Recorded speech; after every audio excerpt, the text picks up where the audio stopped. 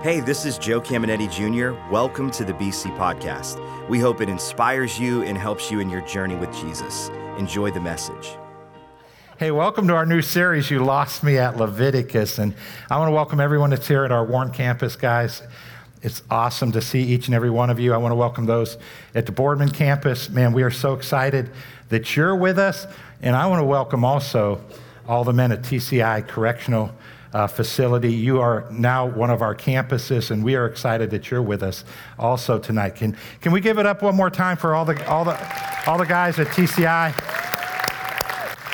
So good to have you guys with us, and I'm excited about this series. You know,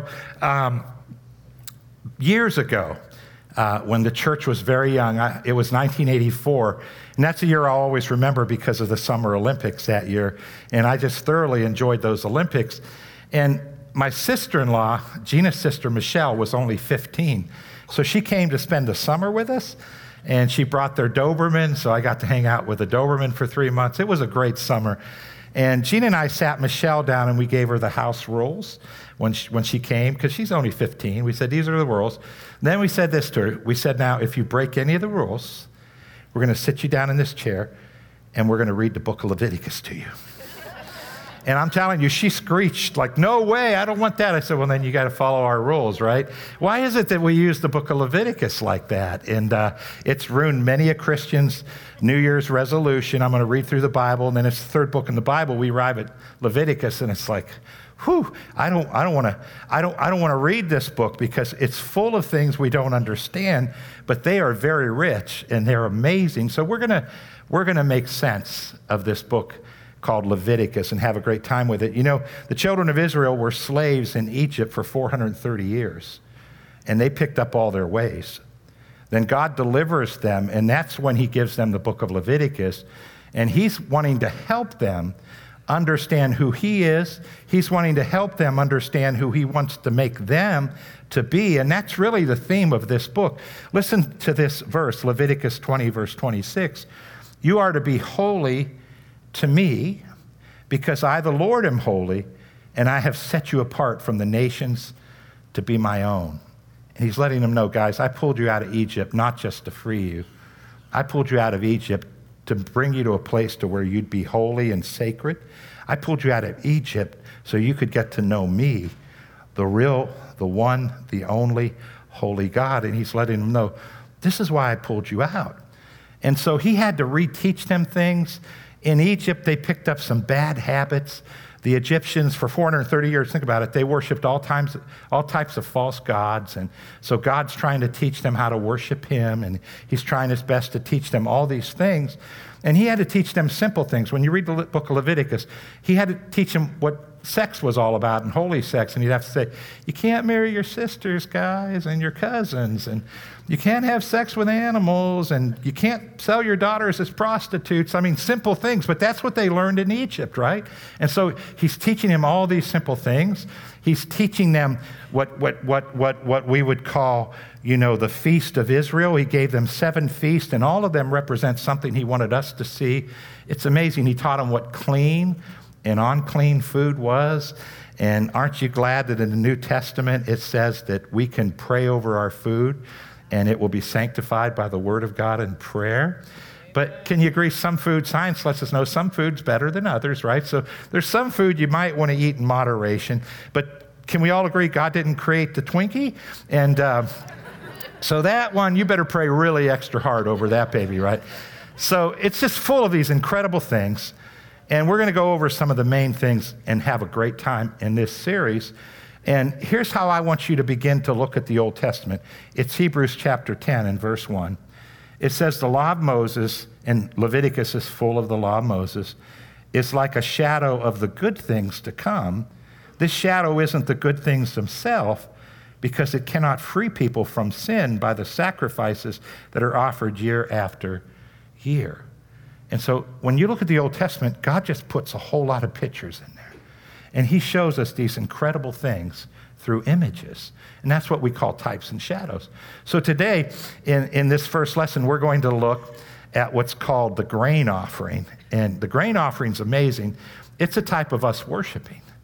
It's an amazing thing. Animal sacrifices were a type of Christ because Blood had to be shed to cover our sins, right? And so that's any kind of animal sacrifice. But the grain offering, we're going to find out, is a type of you and I worshiping God. And the images are amazing. And what it shows us about ourselves and what God created us to be and how God created us to relate to him. It's absolutely amazing. It's amazing. We're going to have a great time. So here's my big idea. This is what I want you to walk out understanding more clearly than ever. I know a lot of you guys know this, so I just want us that know it to go to the next level. And that's what I love about teaching, because I spend my time in this, and it's like, whoa, these are some things I forget. They slip. And so I want to make sure I take this to the higher level that God created it to be. For some of you, it'll be a first-time thing, and you're going to walk out of here with smiles on your face. It's like, whoa, I didn't know I could do that. So here it is. Listen, it goes like this. Authentic praise produces authentic presence. And at first, it may not have a lot of but by the time we leave here, when I say it, you're going to be really excited. So authentic praise is going to be seen in Leviticus. We're going to make sure you understand what authentic praise is referring to, but I want to talk just for a moment about authentic presence. That's just referring to the presence of God. And praise or worship, whichever we call it, it always brings God's presence upon us, and it's an amazing thing. But God's presence isn't weird. And that's really important for you to understand. God's presence is his peace, his joy, his strength, his life, his power. And whenever you worship, the presence of God is going to come upon you. And it's an amazing thing. And you can tell when someone's a worshiper. You can tell when someone's not a worshiper. It's kind of like, I'm not a smoker. I used to be a chain smoker. I used to smoke 3 packs a day. And then I gave it up, and decided I'd save my lungs. But I did that right after I accepted Christ. But I can tell you, if someone walks in a room that just smoked, I don't know about you, but I can smell it. It's just all over them, right? And I'm not judging them. I don't care. That's not going to hurt them. I say it hurt them physically, but I'm not going to send them to hell or anything like that. That's up to them. That's something they have to decide. But you can smell it. And you just can't hide it. It's just there. And when you praise God, his presence is just there. And you'll sense it by people having more peace, more joy, more life, more freedom. It's an amazing thing. So here's one of my favorite verses in the Bible about God's presence. Psalm 22:3 says this, "Yet I know that you are most holy. It's indisputable. You are God enthroned, surrounded with song, living amongst the shouts of your princely people." I like that. And many verses say it this way: God inhabits the praises of his people. And that word enthroned literally means to dwell upon. Now, if you read any verses in the Bible, Revelations 4, Revelations 5, that show us scenes of God's throne room is filled with this thing called worship. And so when we worship him authentically, authentic praise produces authentic presence. Down here, it literally is a place he begins to show up with his presence, his life, his kindness, his peace, his joy, all those wonderful things. And what's important for you and I to understand is when you accepted Jesus, God created you to be a worshiper. Listen to this, 1 Peter 2:9. It says, "But you are a chosen people, a royal priesthood, a holy nation, God's special possession, that you may declare the praises of him who called you out of darkness into his wonderful light." I like this. This has many things in it, but what we want to emphasize, guys, is that God created you to be a priest. Male, female, you're a priest. If you're a Christian, you're a priest. Now, not a modern day priest. This is referring to an Old Testament priest. And Old Testament priests, what did they do? They offered sacrifices to God. That was part of their thing that they did. So now, you and I are New Covenant or New Testament priests, and our number one sacrifice is praise and worship. And every time you worship, that's a sacrifice that goes up to heaven. And it is one incredible thing. But here's what I want you to understand. You were created to be a priest. So I want to take a moment. Guys at TCI, Borman, Warren, all the guys here, listen. Worship is something us men can do because we're created to be worshipers. And I do want to make a statement. You ready?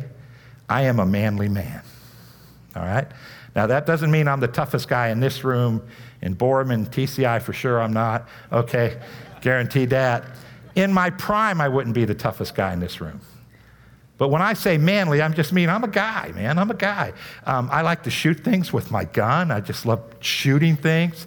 I love action movies. And now Gina teases me because when I watch my action movies, like for instance, I love the 2 Navy SEAL shows that are on every week now, you know, and they're just absolutely awesome. I'll record them, but Gina will catch me fast forwarding all the relationship parts. So when the guy's talking to his girlfriend or his wife, I'm like, there's nothing wrong with liking it, but it just bores me to death. So I fast forward that, and I just want to hear the strategy parts. I want to watch the SEALs do their thing, so I can get through an hour show much quicker than the average person, right? That's what I mean when I say I'm a manly man. I am normal guy, but I'm a worshiper. And it's the most powerful thing I've ever experienced. And about 2 times a year here at Believers, I will get on this subject one way or another.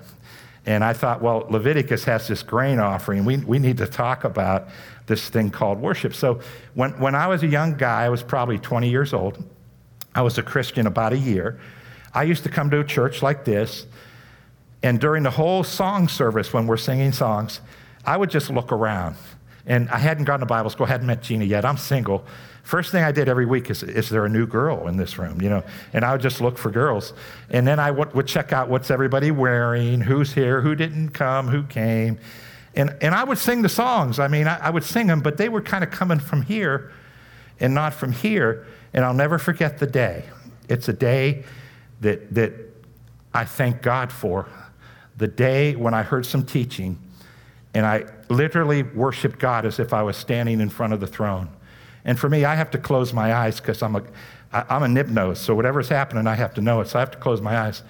And I just worshiped God as if I was standing in front of the throne. And it's like time stood still. It was the first time I felt God's presence on my life, and I thought, this is amazing. And I became addicted to it. So I worship just about every day of my life. I wake up a little early, and I just put on a worship song, and I just worship. Why?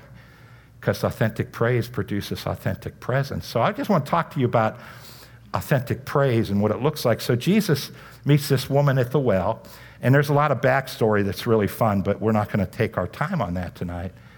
But he is talking with her, and then he begins to talk about worship. And I want you to notice what he says.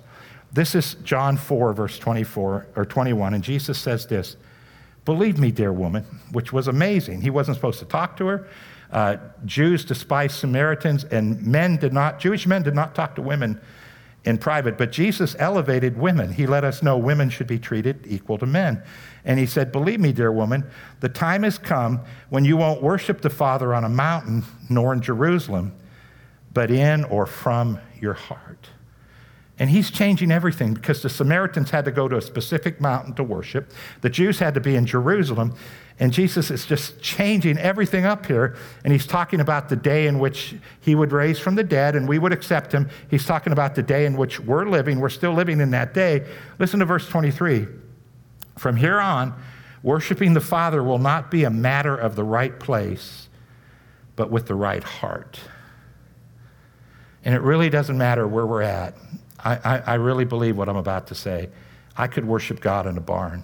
It doesn't matter because it's not about the location. I can worship God with stained glass. I can worship God in an auditorium like this. I can worship God anywhere because it's not about my location. It's about worshiping from here. And that's authentic. That's just coming out of here. Not here, but out of here. Verse 24 says this, "For God is a spirit, and he longs to have sincere worshipers who worship and adore him in the realm of the Spirit and in truth." There's something really important here. Sincere is authentic. So he's looking for authentic worshipers, worshiping from here. But notice what it says, "For God is a spirit, and he longs to have sincere worshipers." Now this is really important because God cannot be God if he has any needs. So God's not needy. Some of us have needs, right? There's certain things we need, and all of us need relationship, right? I mean, I don't care who you are, even us guys, If our wives are gone for 3 or 4 days, we start to want to talk to somebody, right? The first 2 days we're like, okay, but then after that it's like, I need to talk to somebody, right? So God doesn't need anything. So when it says he longs for sincere worship, what he's saying is, I long for you to experience me, because God doesn't have any needs. It's not that he doesn't like you.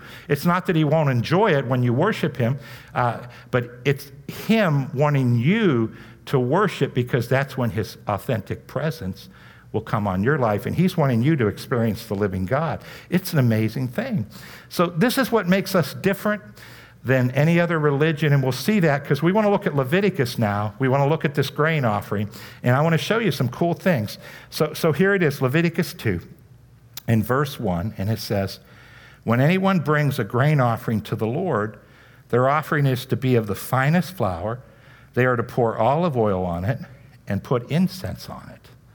So the flour had to be the finest. And you know what's interesting? These guys were nomads at the time. They had lots of cattle. They had lots of herds of sheep, goats, and cattle. But they had to go buy this grain. Not until they settled in the Canaan land could they grow their own wheat. So this was something that cost them a lot of money. And God said, I don't want you to buy the cheap stuff. I want you to buy some really good stuff. And I want you to offer that to me. But we see 2 of 3 ingredients. Here they are. Olive oil and incense. That's 2 of 3. So let's read on, verse 11. Every grain offering you bring to the Lord must be made without yeast, for you're not to burn any yeast or honey in the food offering presented to the Lord. Now there's 2 ingredients they had to make sure wasn't in there. And this is all going to show us what authentic worship is compared to unauthentic. And then verse 13 says this, season all your grain offerings with salt. Do not leave the salt of the covenant of your God out of your grain offerings. Add salt to all your offerings. So that's the food offerings too. So salt is really important.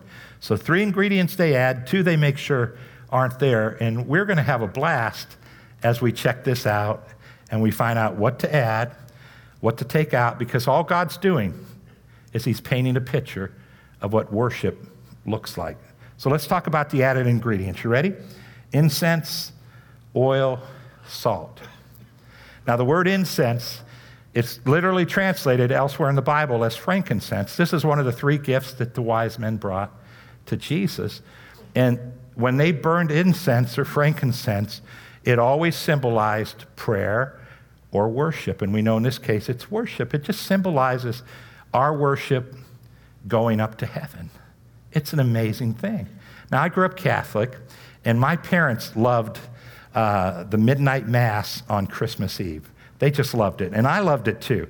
I loved it for a couple reasons. One, it was nice to have it behind us, so after we opened our toys, we didn't have to go to church, right? We could stay home all day. But the other thing I loved about it was just the whole ceremony thing. And the priest had this incense dispenser, and incense was burning in it and hung on a chain, and then he would go like this at certain parts, and it would just fill the whole sanctuary up with this incredibly smelling incense.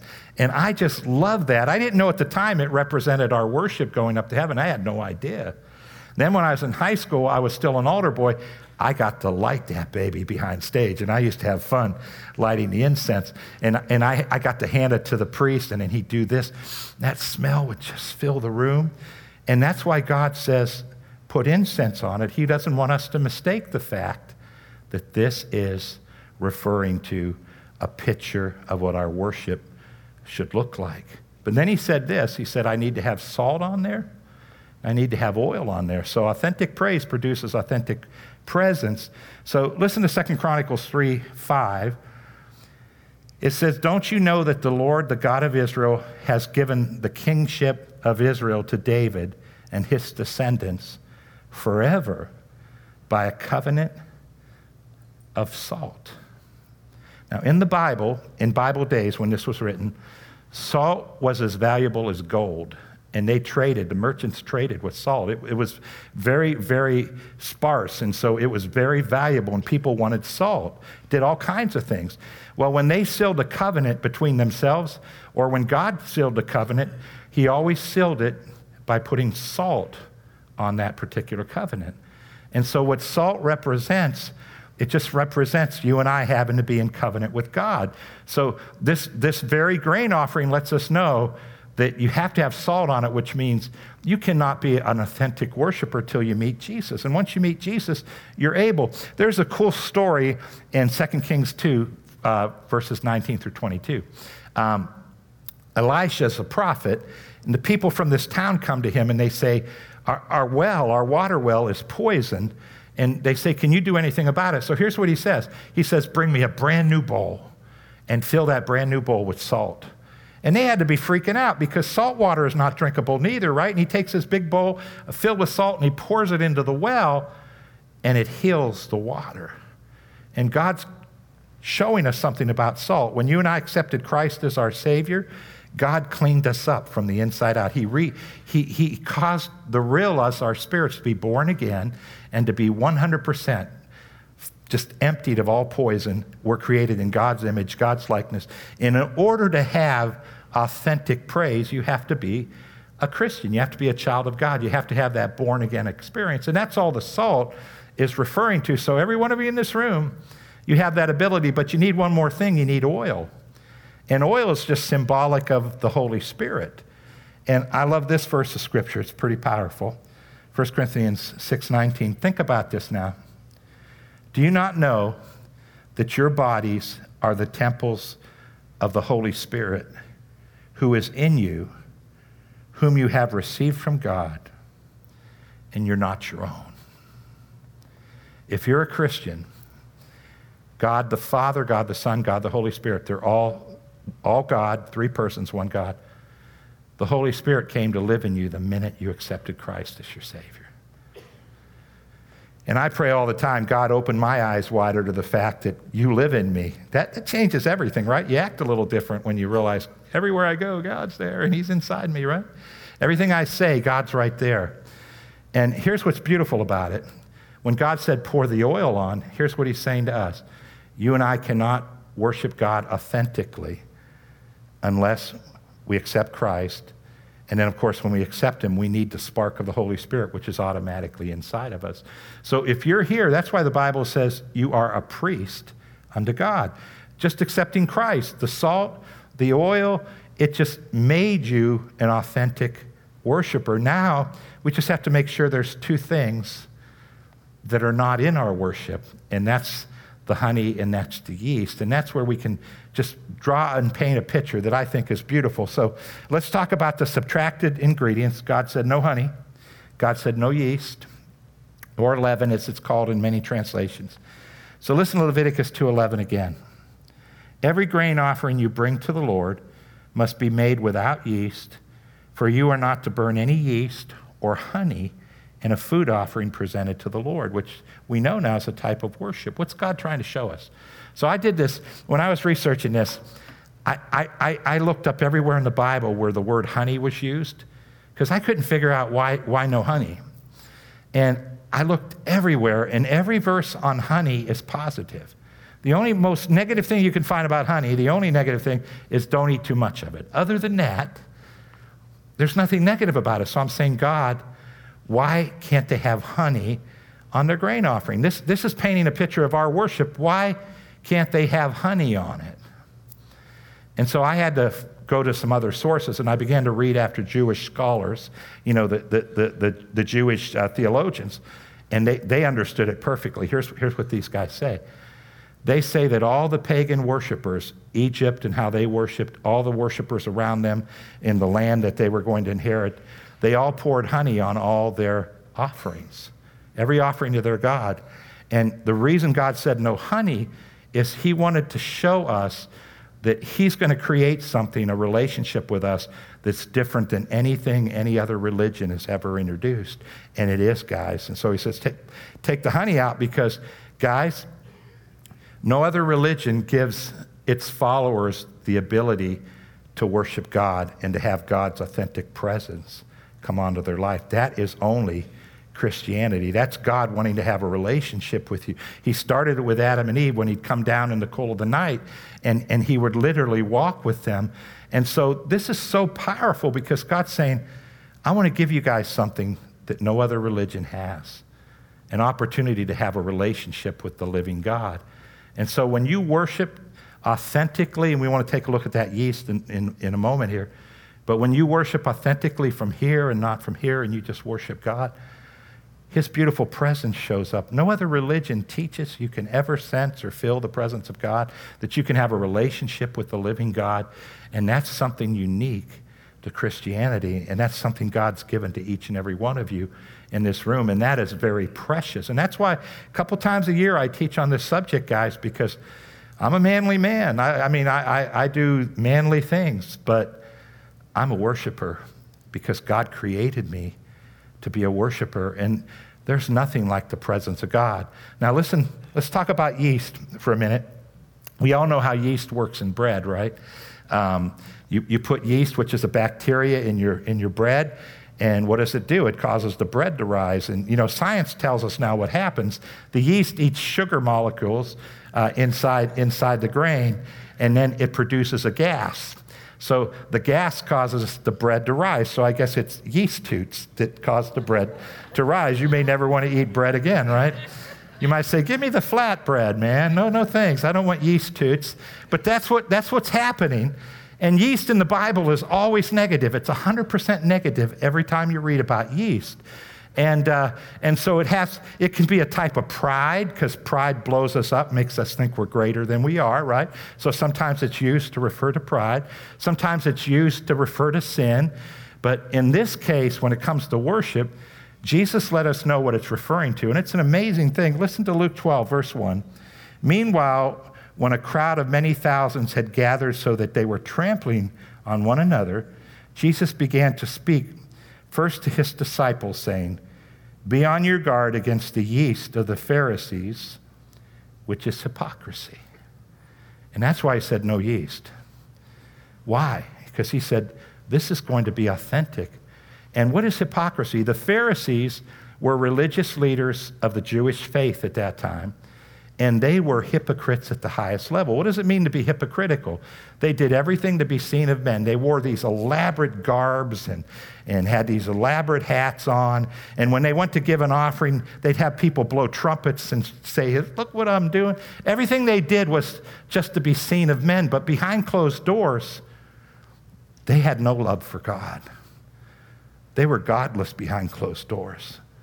And they just acted it out in public. And authentic praise is just you and I loving God all the time and worshiping him from here instead of just wanting to be seen of men. And that's what it means to take the leaven out. And I think many of us know that, but I want to keep growing in that. And I always ask myself this question: how do I worship God at home? Because that's important. What do I do at home versus what I do in church? And is it the same, or do I do something different because people are watching, And so some people just want to be seen of men, and you can tell who they are, but most people just are as authentic as can be. They're worshiping from here, not here, and they're just worshiping God as if they're standing in front of him. So in my house, Gina and I are now empty nesters, by the way. I don't know if I've told you that, but we're excited about it. And we love our kids, but we're really excited about it. Just the house is the same every time we come home. It's like, that's awesome. It's quiet. That's awesome too, right? So, and we love our kids. But listen. When our kids were in the house, I'd go in the basement and I'd worship God in the basement because somebody would walk down and interrupt me, and I'd have my devotionals down there. Now it's just Gina and I, and she likes to stay up in our room, and she'll lay on the bed and worship and read and things like that. But I go in our living room and I turn on the gas fireplace, and in the winter, I've been doing that just about every day in the winter, and I just sit on a couch. And one of the first things I do is I turn on some worship music, and I just worship. I just sing to God. It's just absolutely amazing. And every now and then I'll raise my hand, and I'll just raise my hand, but it's just, I'm not doing it. No one's watching me, right? I'm just raising my hand, but I can only keep my arms up so long with all this muscle mass that cramps up, So it's like I have to go like that. I'm not a real long hand upper, you know. It's just like, for a second. And then my arms are like, I'm all cramped up there. But I just look at, what do I do when I'm all alone? I just sing to God as if I'm in front of him. And I pick songs like the last two songs we did. Can you all agree? Those are amazing songs, right? And I just worship God and sing those songs. And then I might do two. Some days I do one. It depends how much time I have. But I might do two. And then I just sit in one. And I just sit there. And it's amazing what happens. It's like when you're a smoker is smoking, you know. When I walk out of there, you can tell I was there. I'm a different guy. Now, the worst time for me is the holidays for devotionals, right? That Christmas, New Year time. Oh, that's tough. I'm busier here, and then we're doing all these family things. And usually 5 or 6 days into the holiday, Gina will look at me and say, "Why are you so grumpy? Why are you biting my head off?" I go, "I didn't know I was biting my..." "Oh, your tone is really bad. You just got this mean tone." I'm like, I don't even know what a tone is, you know? And so we're going through this, and I kind of know she's right because I am grumpy. And then I say, "I am so disappointed because you don't love me for who I am. The real me is grumpy, and you don't want me grumpy." But she'll always say, "Why don't you go in your room? I'll do all this stuff, getting ready for coming. Just go spend some time with God." And I'm telling you, it changes everything when I worship, because authentic praise produces authentic presence. So I'm going to make a challenge here. You guys ready? For all of us in this room, male and female, but for the guys, I think it seems like women have less walls up when it comes to worship than us guys, and I throw myself in there. But I can tell you this, once you cross over and you experience true worship, it's the most amazing thing, and you feel the presence of God. And so I want to encourage you in your closets, wherever that is, I want to encourage you. You may not be able to do it every day. I just want to encourage you, add 1 day a week and begin to taste and see that God is good and his presence is good. Put worship on in your car and just begin to see the atmosphere. I don't know, can we all agree after worship in a service, don't you feel better than when you walked in? Something happens. It's the authentic presence of God. Can we give it up and say, "Thank you, God"? It's just absolutely amazing. So I am so excited that God said, "Guys, I want to give you a religion where you can actually have a relationship with me." It's not like other religions. They're going through all these motions, but there's no relationship. But God says, "I want you to have a relationship with the living God," and there's nothing on planet Earth like it. So I just want to challenge you to add that into your schedule, put it on in your cars. It changes everything when we do this. So can we bow our heads today? Can we just close our eyes, bow our heads? Campus, Boardman, TCI. Man, Lord, we thank you here in Warren. We thank you in Boardman. We thank you at TCI. Lord, we just thank you that you've created us to worship. And Lord, for some, they're so new and it might be different, but for others, it's like, yeah, I haven't walked in that in a while, but I know how good it is. And for others, it's like I do that every day. But Lord, right now, our heads are bowed, our eyes are closed, and man, we thank you for speaking to us tonight. We thank you for painting that picture in the book of Leviticus. And Lord, we thank you that we can be authentic worshipers who worship just because we love you from our hearts. We thank you, Lord, that you gave us something that no other religion has, the honey's taken off. We thank you, Lord, that when we accepted Jesus, you poured the salt, you poured the oil in, Lord, and we thank you that when we worship, it goes right up to heaven. And then you come and you dwell amongst that, and we have the blessing of your presence. So Lord, our heads are bowed, our eyes are closed. I thank you for speaking to Christians today. Speak to our hearts. Lord, I thank you that there are people right now making commitments, and I thank you you're going to give them the grace. Not because they have to, but because they want to, just to begin to experience what they've not experienced before. Lord, thank you for showing so many that this is something they have that comes with our Christianity. So heads are bowed, eyes are closed. Listen up, listen up. I'm going to allow God to keep just ministering life to our hearts. So let's stay in an attitude of prayer. But maybe you're here and you say, hey, I'm not sure of my forever. I'm not sure if I were to die, I'd go to heaven or to hell. Maybe you're Boardman, maybe you're TCI, maybe one of the guys invited you tonight, you came in with them to service. The Bible declares that whoever calls on the name of the Lord, he will save them. Jesus said, I'm the way, the truth, and the life. No man can come to God, the Father, unless they come through me, God the Son. God's given us a way. He's given us a way. And if you're here and you say, I can't remember a day in my life when I made it personal, when I accepted Christ as my Savior, I can't remember that day. But you say, I'm ready to seal the covenant of salt with God right now. I'm ready to accept Christ as my Savior. I'd like you to pray with me. And before we pray, I just want you to know, I'm not asking you to join a church or religion. I'm not asking you if you grew up in a Christian church. I'm not asking you if you're water baptized as a baby and an adult, because you can do all that and never know Jesus. Here's what I'm asking. Can you remember a day when you from your heart said, Jesus, I accept you as Savior, and I believe you're the only way to heaven? If you're here and you say, I can't, but I'm ready, would you pray with me? Boardman, TCI, let's pray together, guys, at all our campuses. Everyone in the room, can we help them pray? Just say this after me. Say, Lord God, I realize I need a Savior, and this night I look to Jesus.